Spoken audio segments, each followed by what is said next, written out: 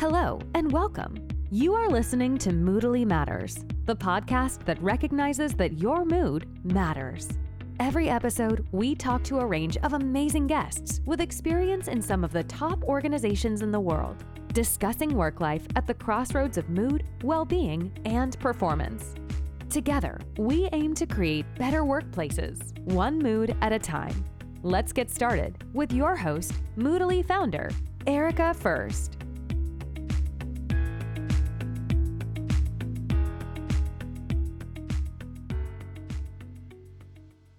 Hello and welcome. I am Erica Furst, your host of Moodily Matters. My guest today is the incredible Mona E. Shaker, psychotherapist and DEI organizational consultant.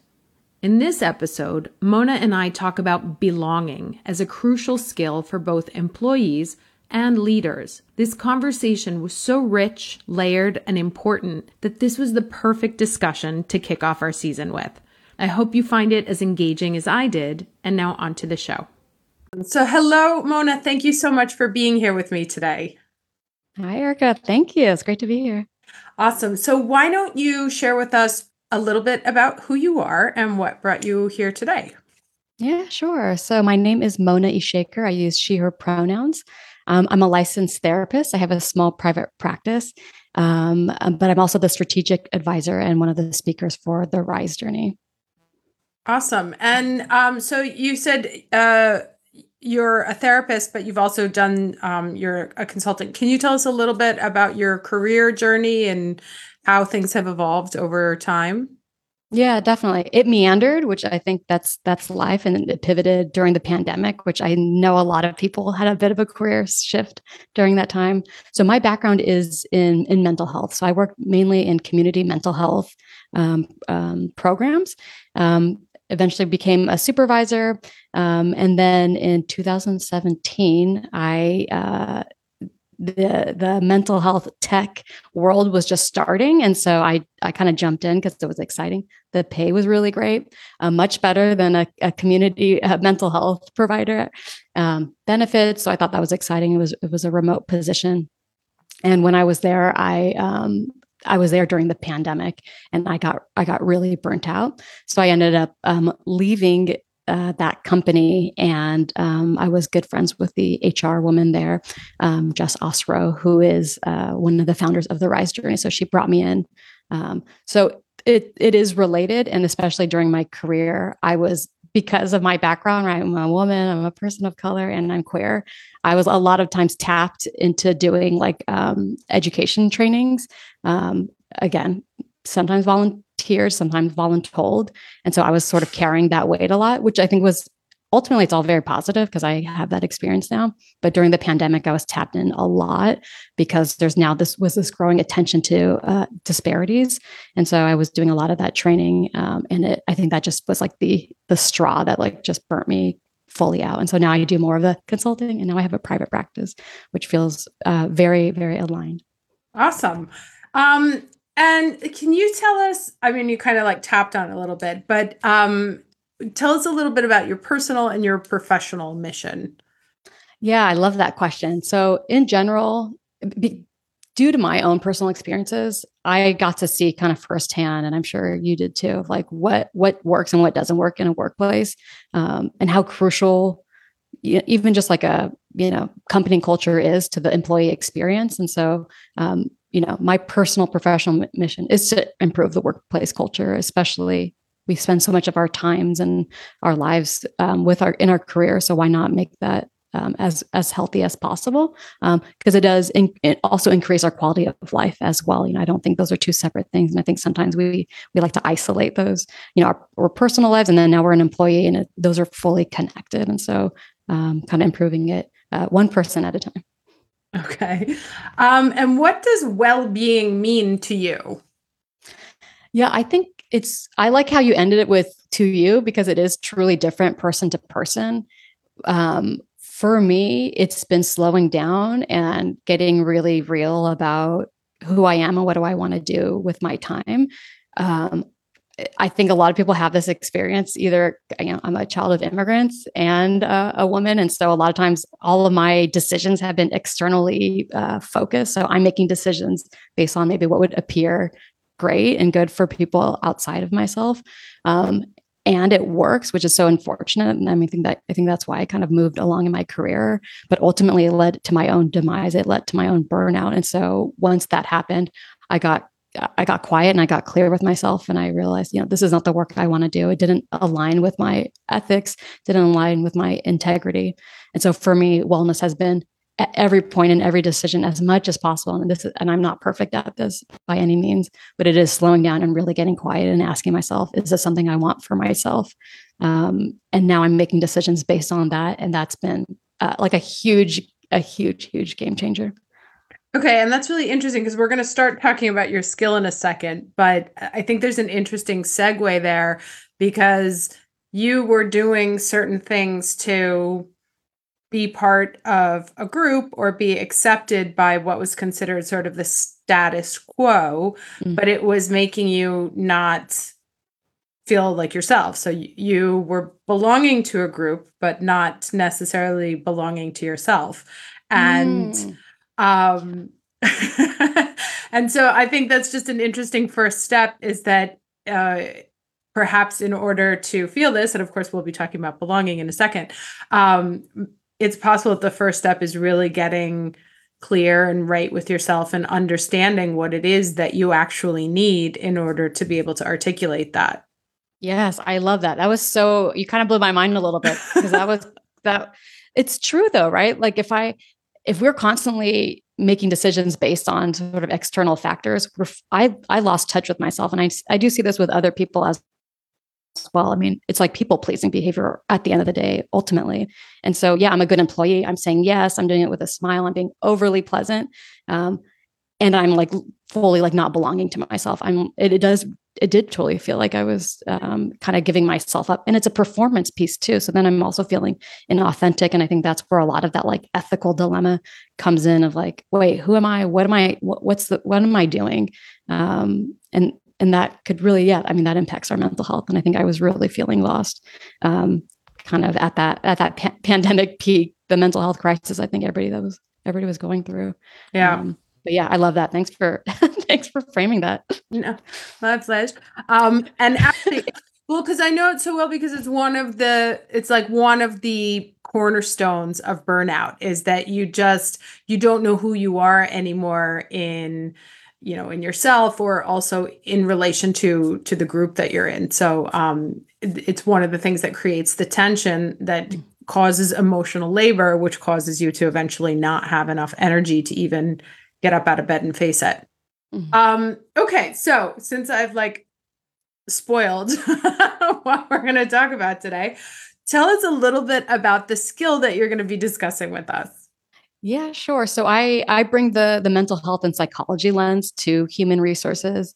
And a lot of my work does focus on belonging. And I do a lot of research on this subject, and belonging keeps coming up as this cornerstone.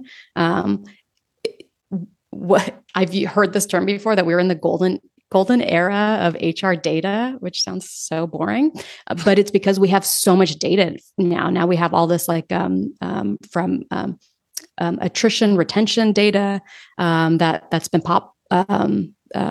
populated across companies. So now we get to see, it's not just about having a diverse workforce. Right now we could have like the data that shows, having a diverse workforce is literally correlated to innovation, right? Because now you have diversity of thought, but it doesn't end there. In order to tap into diversity, your diverse talent is belonging. What's the point if you could have the most diverse workforce, but if somebody does not feel like they belong there, they're not going to bring their full selves forward. Especially talking about what we were just talking about, which is like being your authentic self. A lot of times we feel like we have to sort of overperform in this way in order to be accepted. But that does not do anybody any favors, because then we're more likely to play small, kind of go along with the crowd.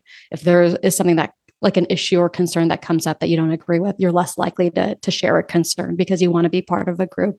And a lot of this, it's so interesting because a lot of this, and this is where the psychology background comes in, because a sense of belonging is a basic fundamental human drive that for social bonding, right? And so it is for natural. survival. So it's survival, right? Because I want to. If I want, going back to if I want to survive, you're more likely to survive in a group, and so we have these learned behaviors. So it's not a bad thing. And I know a lot of people like self blame. Oh, why do I do it? Try not to do that, because then it's literally in our brains that we've inherited from thousands and thousands of years of evolution. Yes, exactly. And so that's why in order to do this work, it really requires kind of pausing and then noticing your behaviors, because what diversity of thought is literally having the most varied backgrounds of people sharing their input. That way, all of our blind spots and all of our possible concerns get covered. And so you're not doing anybody any favors if you're going along with the crowd, even though there's something ingrained with that. And I think certain people kind of fall into that more than others. And what do you mean by, like, if we had to put a working definition for this conversation, what do we mean by belonging? Oh, like, how do we define belonging? Yeah. It's truly like a sense of acceptance. So you're not tolerated, not even accepted, but you're actually like celebrated. Your difference is celebrated. And I like to zoom out when I think about belonging, because I like to think about sort of the history of diversity, equity, inclusion in the workplace. And this is very US centric. So I apologize. I know sometimes I just like pull data from the US, but I think it is interesting because we have, the mid 1960s. I think it was 1964. We have the Desegregation Act. Before 1964, workplaces were segregated. You could not even enter an establishment if you were a person of color, specifically if you're a Black person, let alone be able to work there. So that all changed. So you could imagine maybe in the late 60s, now, Black people of color are allowed to enter workplaces, but are they getting hired there? Right. In the 70s, now we have federal laws. So now, okay, sure, the doors are open. You could apply there, but were they getting the jobs? 80s, okay, now people of color and now women too, right? Okay, you're getting the jobs, but how are you treated? Was your difference treated as an asset, or was it treated as, something that is bringing the team down? And then in the 90s, kind of thinking that, this is I'm 35. My dad grew up during segregation in the US. So he grew up in a culture where it was accepted to discriminate people. And so, he's a boomer, so he's almost at retirement. But these are people who've set the stage, who created the companies that we work in today. So a lot of that culture kind of gets ingrained. Right. So now we're saying, okay, it's not just about diversity, because what's the point of having diversity if there's no place if you don't feel like you belong there, right? If people are looking at you like, your differences, you don't know what you're talking about, right? People are questioning your judgment. And now we're getting to see, no, belonging is a vehicle of inclusion. You can't have one without the other. We need an environment where people feel welcomed and comfortable enough to share. And I think a lot of us have this experience. I know I've had this experience of coming into a workplace. Oh, do I belong there? A lot of times I'm like the only one in a work environment. So I'm already like, oh, do they like me? Am I going to be I'm just going to be a little cautious. I'm going to kind of play small a little bit. And that's sort of where it comes, because belonging has to be actively cultivated. It can't be passive, because the absence of belonging could feel kind of exclusive, because we're more likely to stay kind of in our like groups, which is also very much a psychological evolutionary function. Yes, it is also ingrained in our brains to gravitate towards people who reflect us aesthetically, visually, but also from a lifestyle, and obviously because there's shared experience. So, if I have a code word for something that I'm passionate about, people who know me will get that immediately, whereas someone else I will have to explain. And so there's more work involved in connecting with people who don't have sort of the shared experience there. So thinking about belonging as a skill, because there's actually sort of multiple ways we can come into it, because there is, and I do have sort of a provocative question I want to ask you in a second. There's multiple ways in, because obviously there's the ability to create a workplace that is accepting. There's also the question of And so therefore, what do managers need to know and to do, and how do they create a space where people can feel shared and whatnot? But also for us as individuals, what do we need to do to make sure that we are showing up, or that we're creating a space that's open for others? And I'm going to write down my provocative question for a little bit. I'll let you answer that first. Yeah, don't forget that. I'm so curious. I like the way you frame that, because company culture is a two-way street, right? It absolutely takes sort of your environment, your supervisor, the director, right, the CEO, your coworkers, but there is something internal, right? So we can't just sort of negate that doesn't exist, because we are bringing our, I hate to call it a baggage, but we are bringing our baggage to every workplace that we enter. And so if we had an experience of being unappreciated or belittled, or, if we weren't able to move up, or if we had a bad relationship with the boss, or if we had a toxic boss, I mean, that happens.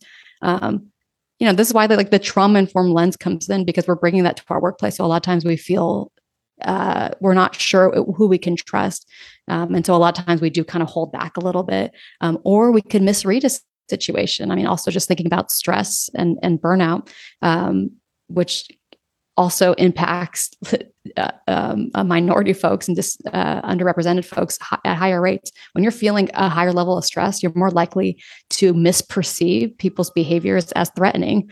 Our threat perception gets impacted. It's our amygdala gets activated in that state. So again, it's removing the blame, there's removing the judgment, but it's helpful to be aware of this, right? So when we're feeling stressed, we're more likely to sort of project that. So again, it's helpful just to separate fear from fact, and show up, right? Sometimes it just takes a commitment to yourself.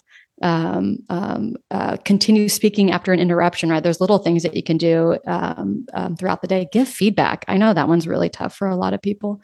But a lot of times your supervisor truly just doesn't know what they don't know. And so sometimes providing the feedback that, hey, in our team meetings, we're only hearing from two people, maybe we could formulate it in a way that everybody gets a chance to speak, right? Something as simple as that could really make a huge difference for you and for your colleagues as well. Okay. So I think that's interesting. So first of all, to be and this is obviously something that speaks straight to my heart, is to be very conscious of your own emotional state and the mood you're in, and are you reading the situation objectively, or are you looking at it through the lens of, as you said, past trauma, past experiences, or even coming in certain cases, with a prejudgment of how things are going to unfold. So I would say maybe because I'm writing a little list, maybe the first thing is to try and stay in as objective and emotional space as possible, without assuming, without judging, and without sort of prejudice or prediction on what's going to happen on all sides of the tape. I mean, that's just good practice for everybody, all day, every day. So, and then the second, I really like that idea of don't assume that people know what they don't know. And I think that, because that's really when we talk about belonging in very multicultural, diverse environments, we can assume, why did they do that? And it's well, they come from a completely different culture, completely different experience with totally different rules. And so there has to be an exchange of, well, I saw it from this perspective. Explain to me from your perspective how you saw it. So in order for there to be that common ground, there has to be an exchange of information so everybody can get aligned. But first, you have to be willing to actually take the step to have that conversation in an appropriate and polite manner. We don't have to be rude. It doesn't have to be rude. And I think if we frame it as difficult conversations, especially feedback and just sharing your perspective, but it's not difficult. I mean, it's difficult because we don't have the skills. Nobody teaches us. That's exactly the point.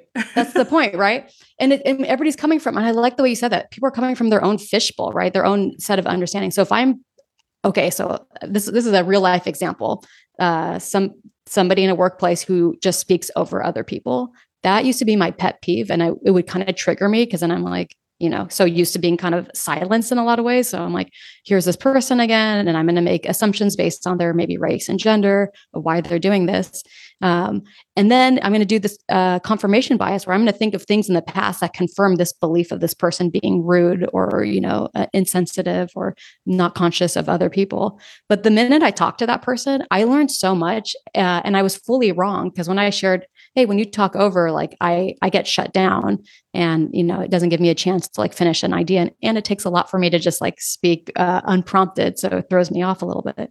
And they're like, I'm so sorry. I didn't realize that. They're like, the way I grew up in a family with lots of loud right. people, and you have to fight to share your idea and it's interrupting people. But there's this assumption that they were making that if I interrupt you, you could just chime back in and you won't be bothered about it. Right. So these are two different cultures coming together.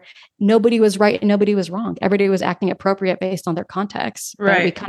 It's where we fall into a trap is when we project what we think that means. And then all of a sudden this person becomes this one-dimensional bad person when that's fully not accurate. Because if I think of this person as a kind and conscientious person, I could just as easily go back into my memory bank and find all the times that they were kind and conscientious. Right. So yeah.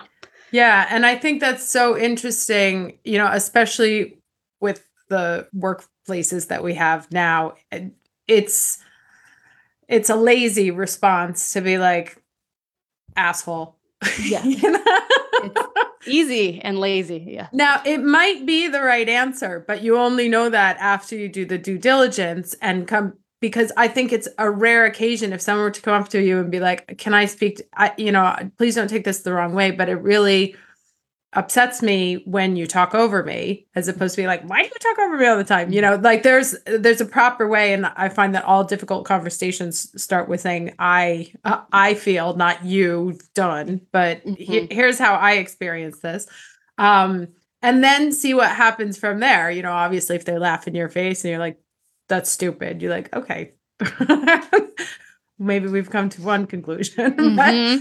But if you don't have the conversation, obviously you never discover that. So, yes. The idea of belonging from both sides takes work and input from everyone, from the one person to understand, but also on the other to take the initiative. Yes. Yes. So what else do you think is involved in creating a sense of belonging, either from a manager's point of view or from the employee's point of view? Yeah, I have a few thoughts on that. I think it starts from orientation when they first get hired. So making an effort when somebody is new to welcome them. Like that alone, it's so low lift, but it's really impactful. So if it's a remote environment, sending a Slack individually and welcoming them. If it's in person, it's kind of tricky because we do that thing where, again, it's human nature, where we tend to gravitate towards our like group because we get that sense of camaraderie, safety, comfort. And we sometimes go into tight circles. So as much as possible, opening up the circle. And if somebody's, having an open way so people could kind of join into a circle. So those are some basic things.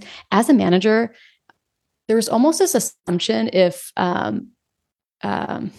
somebody's quiet, they have nothing to share. I would really interrogate that thought.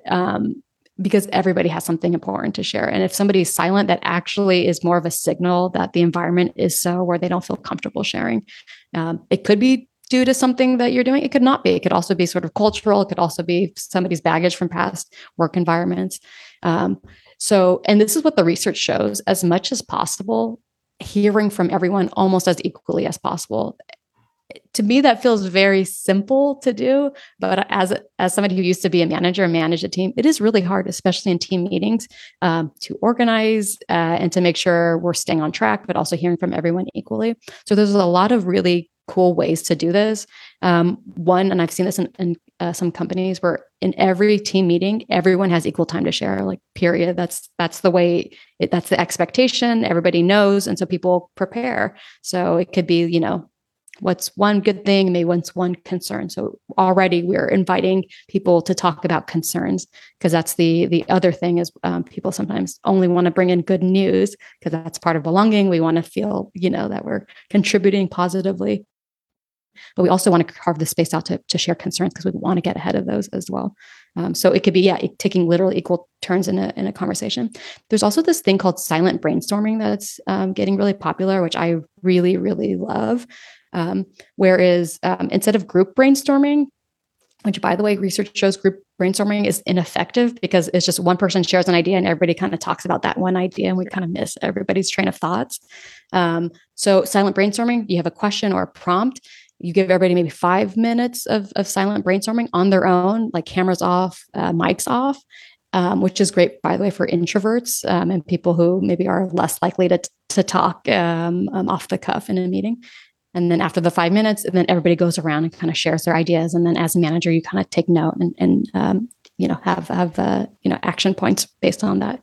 So there's kind of like cool ways. And I think that takes the pressure off of you as a manager, right? If you want to hear I think your role as a manager is not to have all the answers. Your role as a manager is to tap into everyone's genius and create an environment where everybody's able to shine and bring their best foot forward. So it has to be intentional again. And I think I hear this from a lot of managers who are like, well, I hired them for a reason. I don't need to do all this sort of extra work to show that like I appreciate them and they belong. But it's truly not a given. So we really want to hear from other people. And then now I have to add another thing. If somebody does share an idea that you as a manager are like, no, that's bonkers. Like there's no way that's going to work. Don't shut them down because you could be wrong. Information is moving so rapidly. They could actually have information or an idea that you didn't think of. So whenever we shut down an idea, and I know sometimes we have a short fuse or we're feeling stressed out that day and we're just like, no, that's not going to work. Let's move on. Don't do that, right? Even if you don't think it's going to work, be curious and ask them what their thought process is around them and allow them to experiment. Allow them to, if it fails, let it fail, because it's actually a good thing if it fails, because now you're getting closer to the solution. You got to roll out something. And so, be open to people to experiment, and you might not always be right. So if somebody is bringing up something that you don't agree with, still allow them to go forward with that. Okay. So one of the things, and I love the idea of, in the hearing from everyone, like to assign equal tasks, even if, because you were saying the one good thing, one bad thing. And so, I'm going through my past teammates, to see how one person would have responded to that, the other. The other thing I was thinking is also like in the Senate hearings, right? Each person has a specific amount of time. Like you have 5 minutes to speak. And after that, you're done, because you can always get that one person whose one good thing lasts 45 minutes. Yes. Mm-hmm. Yes. So I think that's interesting. And it feeds into one thing that I'm really noting, which is aside from being listened to, heard. So part of belonging is being heard, is a sense of equality, that there needs to be sort of a common playing ground against which, or at least, equal opportunity. Yes. To express. You may not, yours may not be the thing that wins or whatever that gets taken forward, but you had the opportunity to express yourself and be heard without being dismissed. And that already in and of itself creates a sense of, okay, psychological safety, which is ultimately what I'm assuming where the belonging ladders up to, is that you feel psychologically safe to express yourself, to fail even, yes, and to be yourself. Now, I want to come back to, this is my provocative question from before.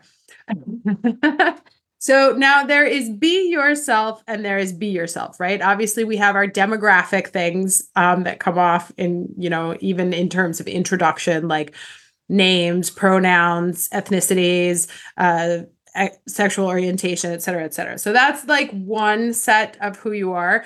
But then there's also, there's like a lot more, right? How much of ourselves is it because, some people maybe are more extra, some people are a little less extra, some people, some people are introverts. How much of ourselves is it appropriate to bring in the workplace? Because it is still, and I think this is the thing we need to remember, it's still a place of work, right? We're not talking about becoming best friends. It's still a professional environment. We have goals and objectives to get done. And of course, we want to be treated properly while we're there. But are we trying to create a family? Or so how does that relationship go? That's right. I mean, that's a good question. I wouldn't want anybody to dampen who they are. If and I think this is another thing we're just talking about culture. I think a lot of people get labeled as being too much, who are from a very specific culture. And I'm not sure if that's helpful. And if someone's introverted, for example, I do believe that they should be allowed to be introverted. I do think that they should be allowed to, take quiet time alone so that they could ponder ideas and come back as a group. So it is a good question. It's almost like philosophical. Is it possible to create a work environment where everybody can truly just be fully their authentic selves? And in that, are people how is that going to impact the relationship? Right. Because at the end of the day, we're at a company and we have a job to do. I almost feel like if you're not, I'll give you a dumb example, right? Let's say I live for death metal. And so part of my creative process is to listen to death metal as loud as I possibly can, which you can hear through my headphones while I'm at work.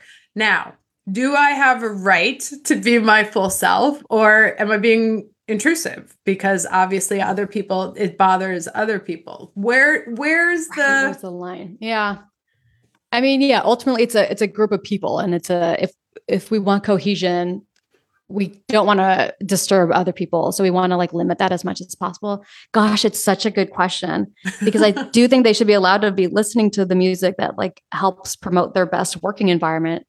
But if that is disturbing, I mean, maybe there has to be a third solution, which is, maybe go to a more quiet part of the office where there's not a lot of people, or now they have those, a lot of companies have those booths of one where you could just shut the door and kind of, listen to your headphones. So I do think there is a way that I like to be a little bit optimistic about it. And I like to think that it is possible, where people could do that as much as possible. But I do think it does take that level of communication skill, because what I could see happening is that person listening to their you say death metal or heavy metal?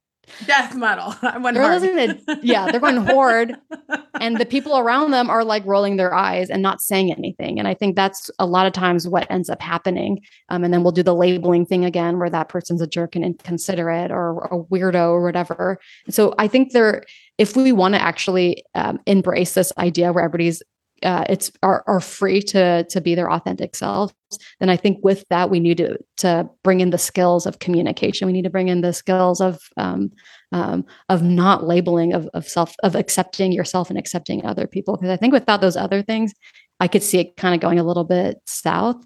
So those are my. For sure. But I love animals. Dog barking activates something in my brain that makes me crazy, and I have to get away from the dog. I mean, they're beautiful while they sleep. I have a cat who I live for, but if a dog barks, it makes me insane. And so I've been looking at these places that have, bring your dog to work. And so this is a place that I could never work at. And so, is that discriminatory? Mm-hmm. And especially if that person, let's say, has a disability where they are bringing their maybe emotional support animal to work, right? Is a accommodation. Well, that's an interesting question, right? Because then if somebody being their authentic self is actually negatively impacting somebody else, I think there is something and I think it's worth mentioning. I don't think it's just sort of all or nothing. I do think there has to be this sort of third solution that every situation kind of could fall back on.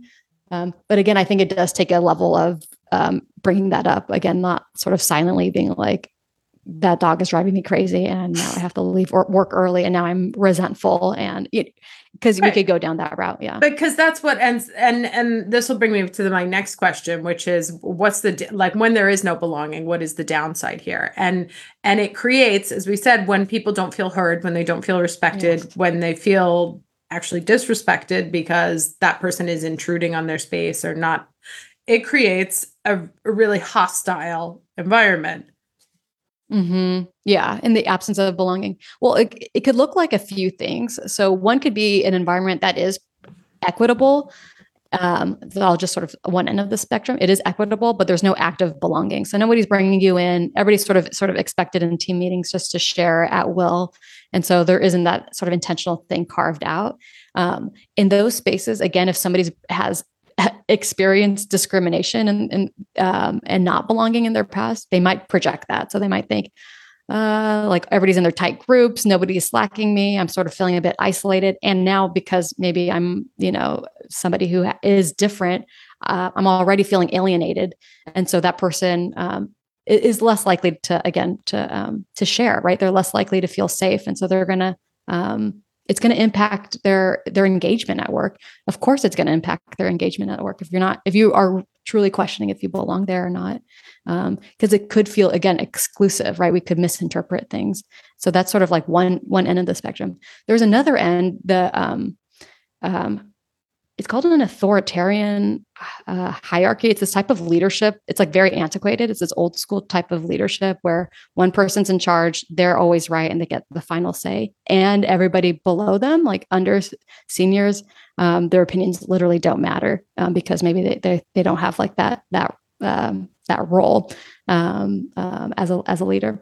And these are extreme examples where people, if somebody makes a mistake, they're ridiculed. Maybe it's similar to that work environment where you don't get a desk and there's a little bit of humiliation. How can that work? I think people, again, depends on that person, but I do feel like it's going to impact the way that you're motivated and how you show up at work. If you don't feel like your company cares about you, or if you don't matter, then why would you bring your best self forward? It would make sense that you would just kind of do the bare minimum to get that paycheck and kind of leave and check out.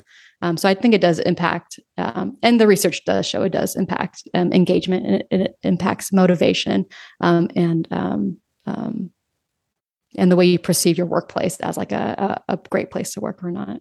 Yeah. And there's also counterproductive work behaviors where you start subconsciously trying to sabotage the work that you're doing, where it's like, all right, you know what? I could make that phone call, which would resolve this problem, but I'm not going to because nobody's. Yeah. Passive aggression, which stems from feeling powerless, right? So if you don't feel like you have no one's taking you seriously, you don't have any power, any say, your ideas get shut down, then yeah, there is a way that subconsciously we'll do this thing where we're going to like try to,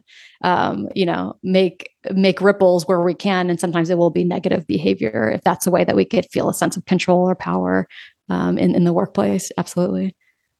Okay. So I think we've kind of done this, but what are your top actionable tips that people can put into place in their own lives? And I would say, let's do one as like some tips for the employee and then some tips for managers, even though I feel like a couple we've already done. Mm-hmm. So for leaders, I'd say one of the biggest actionable tips would be kind of a mindset shift, which is thinking about your employees as a leader themselves and thinking that everybody has something to share, kind of without exclusion, right? Everybody has something important. And so it's your job to tap into that and create those environments. So I think that's like a really big one because especially, and I've had experience with being a manager thinking that I had to always have the answers, and that is a lot of pressure, and it's just not realistic either. And so you definitely want to, your team got hired for a reason. So you definitely want to tap into everybody. So I think that mindset shift is a really big one. And when you think of everybody as a leader, I think then you kind of entrust in them, then they trust themselves, and then they're able to kind of show up and bring their creative selves or innovative selves, their authentic selves. So I would say that would be a big one for managers. And of course, we talked about sort of carving out literal space and time in meetings, make it look like Senate or Congress, like your time is up. I've seen a manager do that, by the way. Like he literally had a timer because there was one person in the group in particular who could just tangent forever. And it was just got so disruptive. But we appreciate that person, right? Because that's who they are too. So having a timer was this sort of like creative solution. It tend to work. I love a timer also because if you know you only have, because I'm a talker. And so if I knew I only had 5 minutes, I would really cull my thinking to make sure that I said what I wanted to say. Yeah, totally. Yeah, exactly. And it works. It can work for everyone. I like that. Because then you get to pace yourself and then maybe just sort of highlight the most important things so they don't get lost. And for employees, I mean, I guess it depends on who you are. I would say as much as possible. You know what? I'm going to say this because the number one way we could mitigate unconscious bias is to literally get to know somebody who's different from us. It sounds very simple, but it's because it is our human nature to gravitate towards people who we have shared identities because we get that sense of comfort and safety automatically. We tend to not know people who are different from us. And that really stunts our growth. It stunts our capacity to empathize. It stunts our capacity to like be competent towards other people and other cultures. And so I would say that would be my number one thing for all employees is to get to know somebody who's different from you. You will always learn something. And the saying goes, what we don't know, we fear. And so that's just a really good way to sort of add information into your database, because a lot of the unconscious bias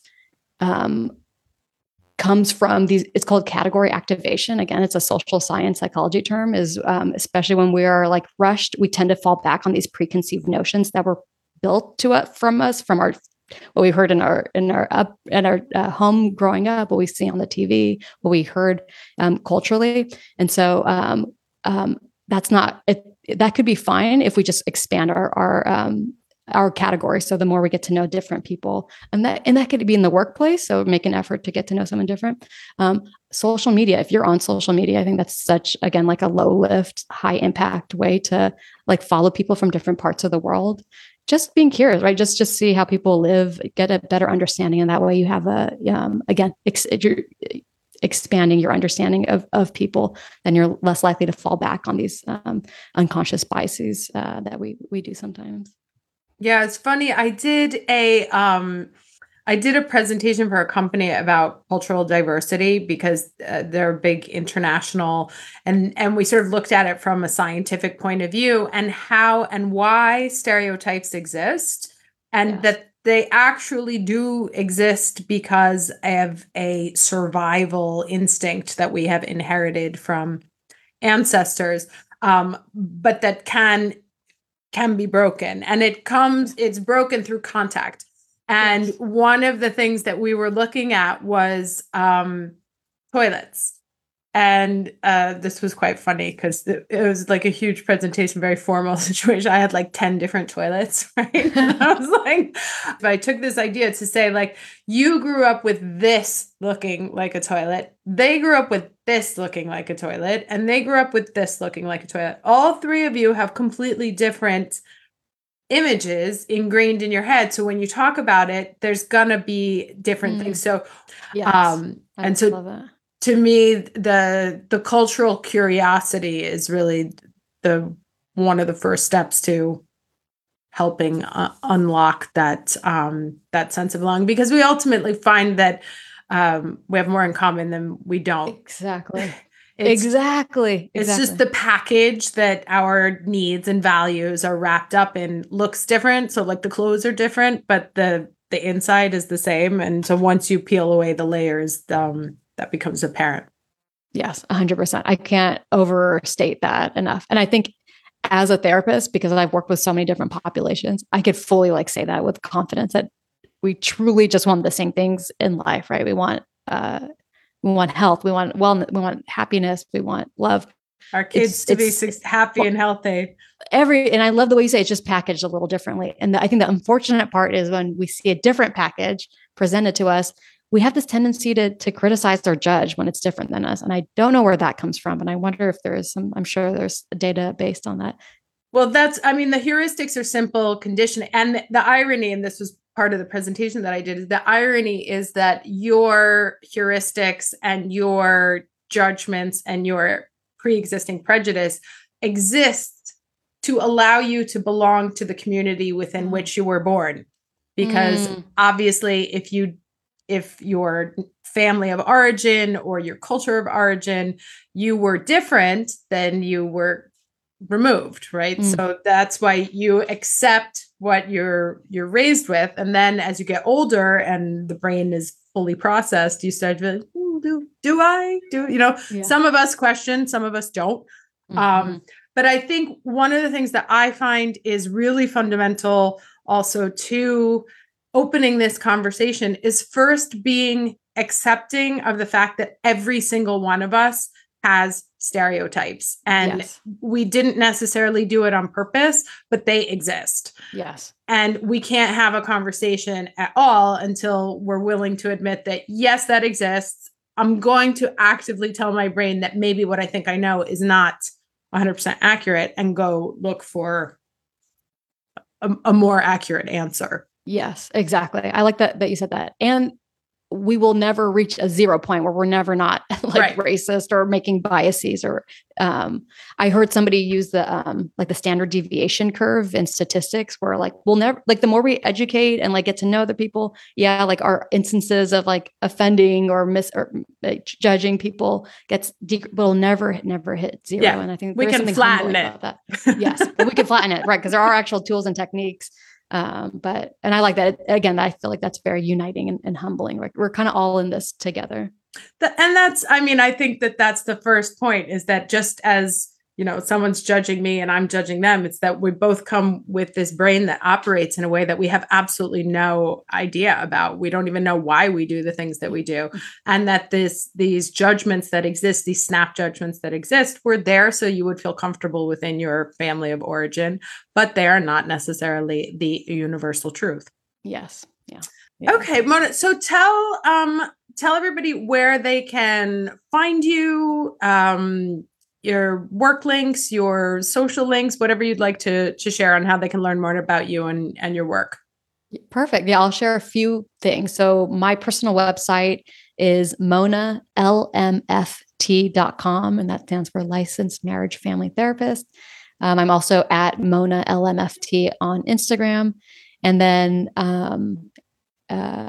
so I'm an advisor for the Rise Journey. So you could just Google the Rise Journey. And I wish I knew, I'm sure the website is therisejourney.com, but I'm 95% sure. So maybe just Google the Rise Journey and check out their work, because we're doing some really great stuff. Awesome. Well, thank you so much for being here with me. This was an amazing conversation. Yeah, likewise. I had a lot of fun. And hope we can talk again soon. Yes, same. Thank you. Thanks so much for tuning in to this episode of Moodily Matters. If you're enjoying the show, please feel free to rate, subscribe, and leave a review wherever you listen to your podcasts. We really appreciate that effort, and we'll catch you in the next episode of Moodily Matters.